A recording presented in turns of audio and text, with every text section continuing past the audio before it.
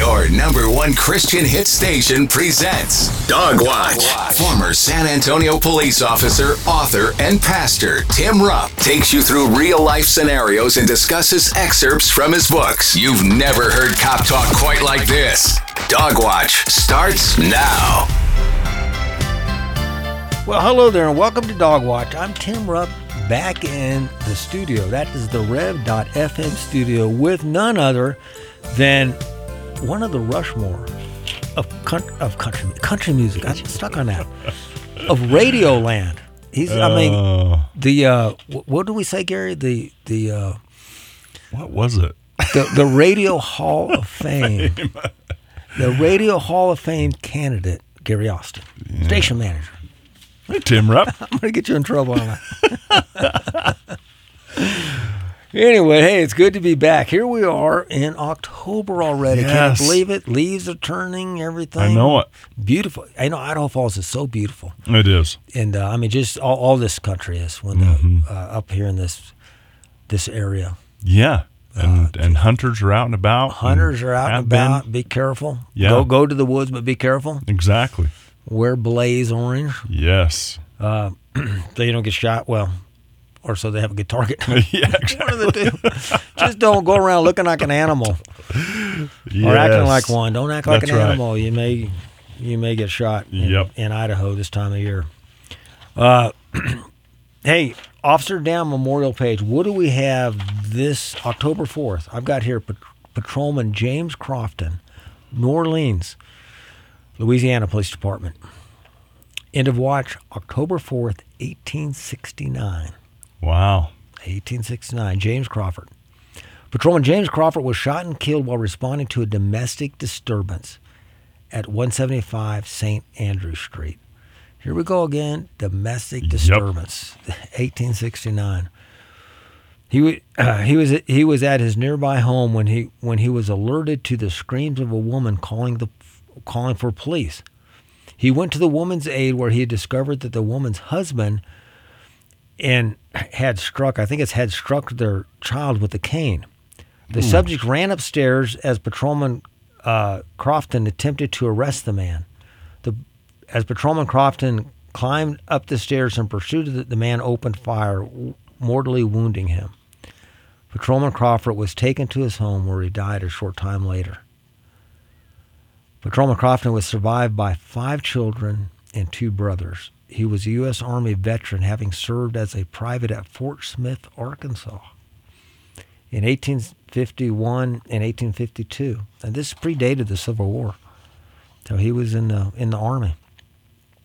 One of his grandchildren, Robert Chambus, later became a New Orleans police officer and was murdered in the line of duty October 18th, 1907.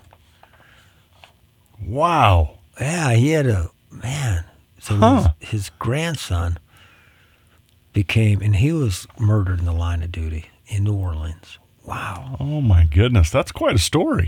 That is. I mean, he goes to the aid of a woman, and he gets killed. Man, that's his age was 40 years old. Badge number 67. They have his badge number. I'll be darned. New Orleans PD. James Crawford and his grandson was also killed in the line of duty. Huh. Man. That is very interesting. Very much so. What do you have, Gary? This is Deputy Sheriff Blaine Lane. Blaine Lane from the Polk County Sheriff's Office in Florida.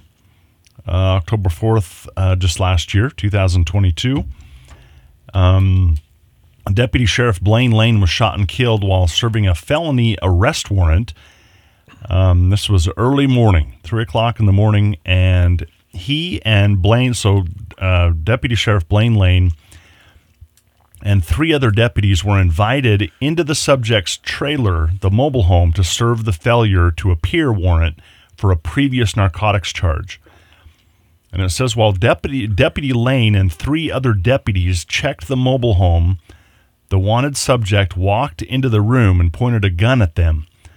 The deputies immediately fired at the subject, but one of their rounds went through a wall and struck Deputy Lane in the shoulder.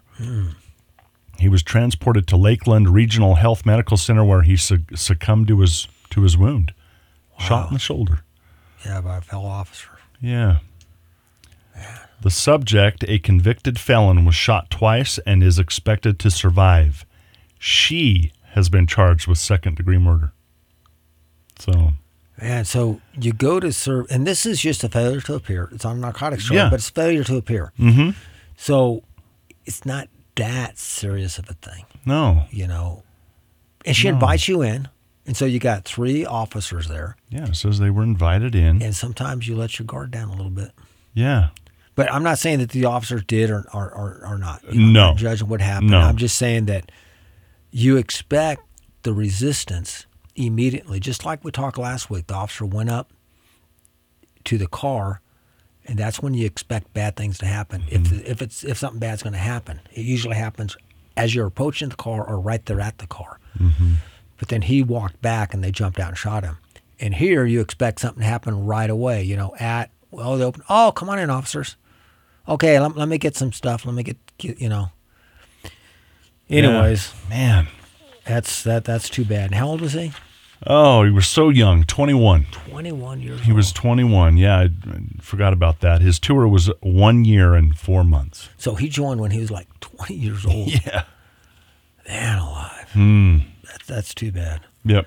Officers getting shot. We talked about this time, both officers that were killed that we talked about were shot and killed in the line of duty. Officers experienced a lot of shootings. As a matter of fact, just last month, close to home. Yes. Down at Fort Hall, I was talking to you, and you found this officer-involved shooting. In this case, the officers came out okay. Mm-hmm.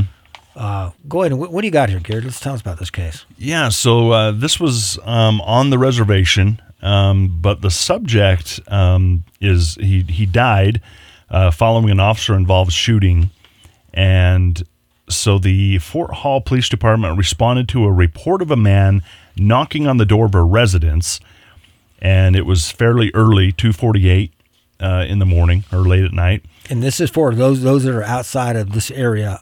Fort Hall is an Indian reservation. Yes, that's right. It's a local Indian reservation. Yep. So the responding officer, he arrived on scene, searched the area, and discovered a man with a knife in his hand standing next to the house. The officer gave him several commands to drop the knife, and this individual refused. And so the officer deployed his taser on the subject, which failed to incapacitate him, which sometimes happens, right? I mean, those are... And I do not know the details of this case, but I was kind of surprised when you brought to my attention, the guy had a knife. That's a deadly weapon. Yeah. And so if somebody has a deadly weapon, that's deadly force, and you can respond with deadly force. Taser is less than deadly force. It's some people call it a less lethal force. So because tasers are not intended to kill. But it surprised me that he is by himself and he deployed a taser. But what's this tell you about the officer's mindset, Gary? Well, he doesn't want to kill. His intention was to apprehend. Yeah. Not to kill. Take the guy into custody. Yeah. He had no intentions at all. He did not want, because the guy has a knife. He gets called, the guy has a knife. He's not putting the knife down. If you feel your life's in it, you can use deadly force. Right. The fact of the matter is the intention of this officer was to do his job, to take this guy into custody. Mm-hmm. He didn't want to shoot the guy. Yeah. So this idea of cops want to shoot to kill, that's not true. That's a good point. So a second officer arrived on scene, and the suspect charged the officer with a knife. And after several attempts were made to get the suspect to drop the knife, this is when the officer discharged his firearm. And the officers attempted life-saving measures, and EMS were called to the scene, but the suspect succumbed to his injuries at that time. And so there again, here are the 10th officers. He charged the officer, and the officer still made attempts to get him to drop the knife. Yeah. So these officers, both officers now, were going out of their way to make an arrest, to take the man into custody. Their intentions were not. And then after they shot him, what'd they do? They tried to save his life. They did. Yeah. Yeah. Attempted life-saving measures. So, you know, the bad guy succumbed to his injuries. That's too bad. But the good thing is the officers were not injured, and whoever called the police initially, you know, I'm thinking wife, ex-wife, ex-girlfriend, or something. Somebody called the police, and they were scared of this guy outside with a knife. And then we had the investigation going on. Yeah. Very, very interesting. Yeah. And so now the FBI is involved, and also the Bingham County Sheriff's Office for independent review. So this happens, right? When an officer involved shooting happens. Yes, whenever and it varies from agency to agency. It varies from state to state. In San Antonio, officer involved in a shooting, they had a specialized unit within the homicide unit that specifically addressed and investigated officer-involved shootings. So there's a group of officers from the homicide office that would do that. Okay. They would be assigned the case for the criminal investigation. Along with that, an internal affairs sergeant would also be assigned to the case. Now, the internal affairs sergeant was not investigating the criminal aspects of the case. The internal affairs sergeant investigated the administrative actions. Oh, was the officers following policy? Did they violate policy? And the criminal investigation was going on to see if the officer committed murder or was it a justifiable homicide or something in between. That's what's going on there. What's unusual about this case is that you notice that the FBI got involved investigating charges. Now, a lot of people think, well, every time there's an officer-involved shooting, the FBI gets involved and investigates. They do not. The only time the FBI will get involved in I hate to say the word routine, but in a routine officer-involved shooting, the only time the FBI gets involved if there are accusations that they violated the person's civil rights. Federal civil rights, because the FBI does with federal law. However, this shooting occurred on the Indian reservation, and the FBI has authority over that. So they're doing the primary investigation to see if it was a justifiable shooting. At the same time, it also occurred in Bingham County. The reservation is in Bingham County, and they will do an independent study. So what you have here is you got two investigations going on by two different agencies. And people think that, wow, the police are just covering up. In today's environment, it's hard for the police to try to cover up something because there's just too many agencies and they do independent agencies. So like when an officer is involved in a shooting in Idaho Falls will do an investigation, but the officer-involved shooting investigation will be done by, let's say, Bonneville County and the state police and maybe Jefferson County. They'll have three detectives from different agencies to do that review. Okay. So it's not like they're buddies. So they're all independent. Yeah, exactly. Because you got smaller agencies. I mean, Idaho Falls only has 100 officers on, which is not a small agency, but everybody knows everybody. All right. And so, you know, do you want your buddy from your academy investigating you? You might want that, but the fact is, it's going to be somebody else from another agency. Yeah. That's so the citizens are comfortable with an independent, non-biased investigation, and that's generally what you have. But what we see in here, Gary, is the intentions of the officers. And Yes. You saw that right. I mean, I questioned. The first thing I thought of was, why did he do the taser? Now, I didn't investigate this at all. I don't know. Yeah. This is all I know about the case. But obviously, the officer I would assume the officer felt safe where he was. That, okay, let me use the taser, try to take him down with the taser. This tells us a couple of things. Number one, like you mentioned, it talks about the intent of the officer. His intentions were not to kill. No. His intentions were not to shoot. His intentions were to make an arrest, to take the person into custody and then find out what's going on. Why did he have a knife?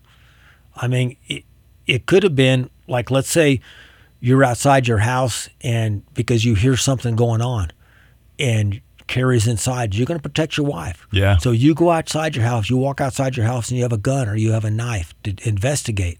Mm-hmm. Well, somebody drives by and sees a man at night with a gun outside. Right. They call the police. Mm-hmm. The police roll up, and what are you going to do? You're outside your house.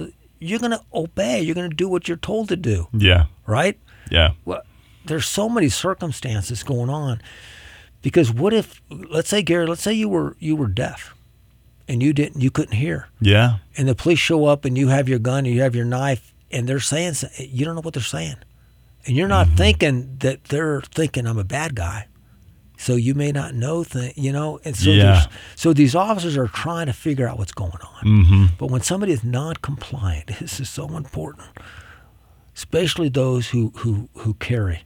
I don't care if you have a concealed carry license, you're at home with a gun, or you have a knife or whatever for personal protection or protection of your family. The police show up and they ask you to put the gun down. Do it. Do it. Yep. I recommend put the gun down. You hear the sirens or you see them coming, just put the gun down in a safe place. If you feel it's not a safe place, just put it down on the ground, even if you have to put your foot on it to keep it safe. And put your hands up and explain to the officers. They don't know who you are. They're hyped up. They're coming. So be careful with that. That's one issue in the 10th officer. Another issue was he was tased and it was ineffective. Mm-hmm.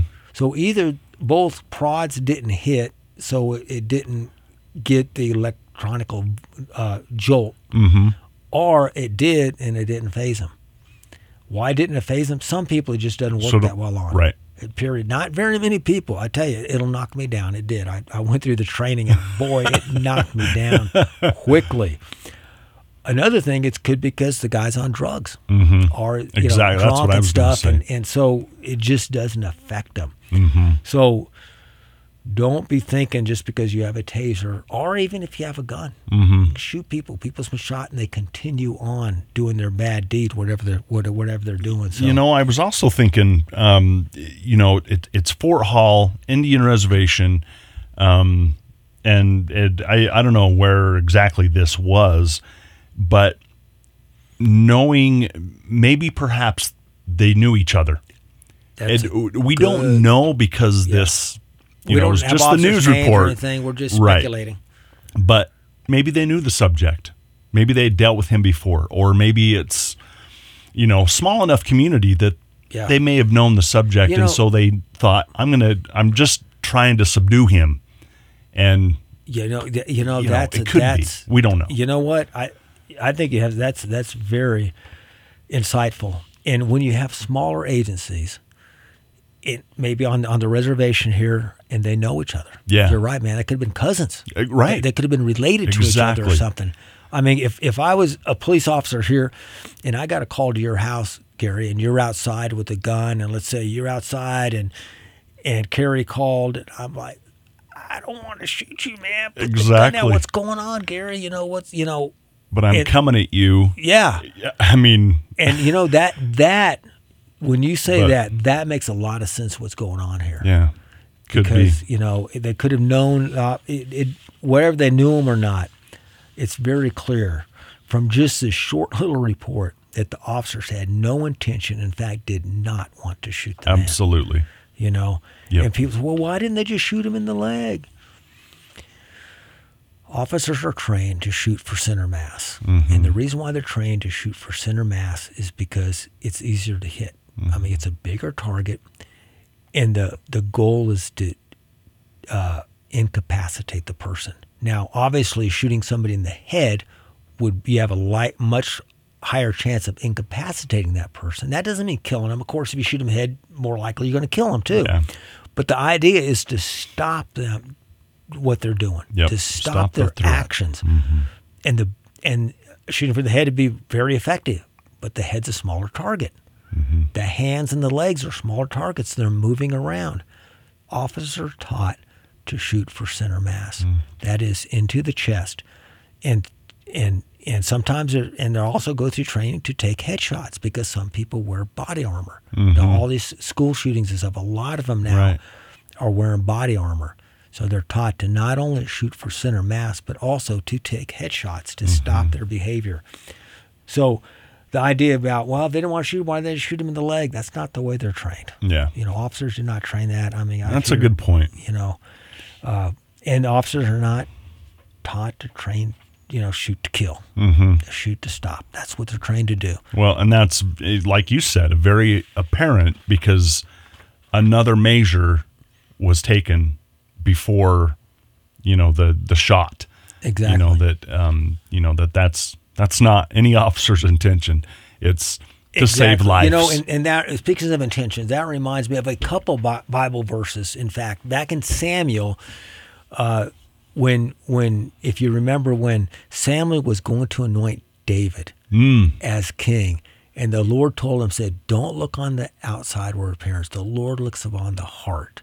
The Lord looks on the heart of man. And in the New Testament, we have this in Hebrews chapter 4, verse 12. It says this, for the word of God is living and active, sharper than any two-edged sword, piercing to the division of the soul and spirit. This is important here. Piercing to the division of soul and spirit, joints and of marrow, and discerning the thoughts and intentions of the heart. And that's what the Lord does. The Lord looks at the intentions of the heart. So what are these officers doing? Their intentions is to do their job. What is their job? To protect and to serve. They're law enforcement officers. They're enforcing the law. And they want to do that in the most efficient and safest means necessary. And so what's the best thing to do is, hey, put down the knife, drop the knife, turn around, let me handcuff you and search you. We'll figure this out. Exactly. The next thing is, okay, let me use taser, something less legal force, or a nightstick or something just to get them.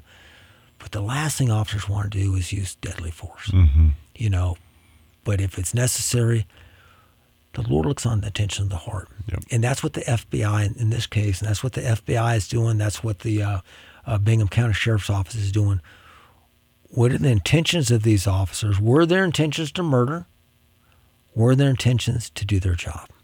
Do their job. And the investigation is going to bring that out. Yes. And just from what we've seen, it's pretty clear to me, unless there's something else, that these officers were doing their job. Yep. And did a good job in what they did. So we will continue, and like I mentioned last time, continue to keep your police in prayer. Yes, absolutely. You think, well, good. No, nobody was hurt. The bad guy's good. But these officers, they're on limited duty. They're on light duty, and they're being investigated. Although it was what we call a clean shooting, they still have to go through this. Yep. And there might be civil lawsuits that come up down the line. So keep these officers in prayer, keep the investigators in prayer, and just pray that the truth would come out and justice will be done. Yes. So that's what prayer works. Yes. So please do that. Hey, thanks for listening in. If you have a topic or question you want to address on Dog Watch, send me an email. You can email questions, suggestions, comments, or complaints to dogwatch@therev.fm. That's dogwatch@therev.fm. We already mentioned the word from the good book today. For the word of God is living and active, sharper than any two-edged sword, piercing to the division of the soul and the spirit, of the joints and of the marrow, and discerning the thoughts and intentions of the heart. Thank you for joining us. Remember, make the watch strong. Dog Watch is brought to you by the Strong Blue Line and your #1 Christian hit station. Send your comments and questions to dogwatch@therev.fm. You can download the Dog Watch episodes from therev.fm, as well as offer your financial support for this program. Be encouraged, be strengthened, be enabled in your faith with Dog Watch.